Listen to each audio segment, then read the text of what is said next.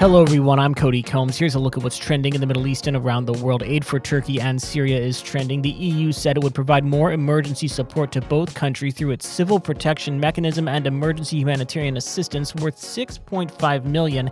This comes as the death toll from the devastating earthquake surpasses 12,000 people, with the number continuing to rise. Lacerations, compound fractures, and internal bleeding are among the injuries suffered in an earthquake. In the first 72 hours, it is essential that basic aid and drugs get to the disaster zone. That includes everything from bandages, gauze, sterile surgical equipment, and thousands of vials of medication. Twitter itself is also in the mix on social media, in particular a Twitter outage. The social media company on Wednesday said it was working to fix a problem experienced by users on the social platform, marking the latest issue for the network owned by Elon Musk.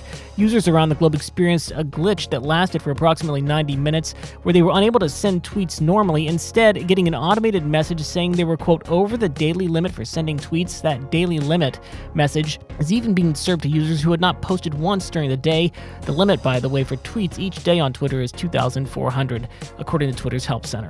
Egypt's credit rating is also in the mix. This comes after Moody's Investors Services downgraded Egypt's credit rating to B3 from B2, owing to the country's reduced external buffers and shock absorption capacity as it pursues economic reforms and structural changes in line with its International Monetary Fund program. And in the world of internet search, there's still a lot of interest in LeBron James setting an NBA record, surpassing Kareem Abdul-Jabbar's long-standing record of 38,387 points, according to Google.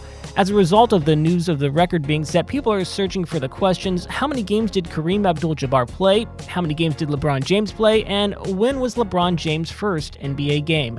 That's it for today's Trending Middle East update. For our full range of podcasts, head on over to our comprehensive podcast section at thenationalnews.com.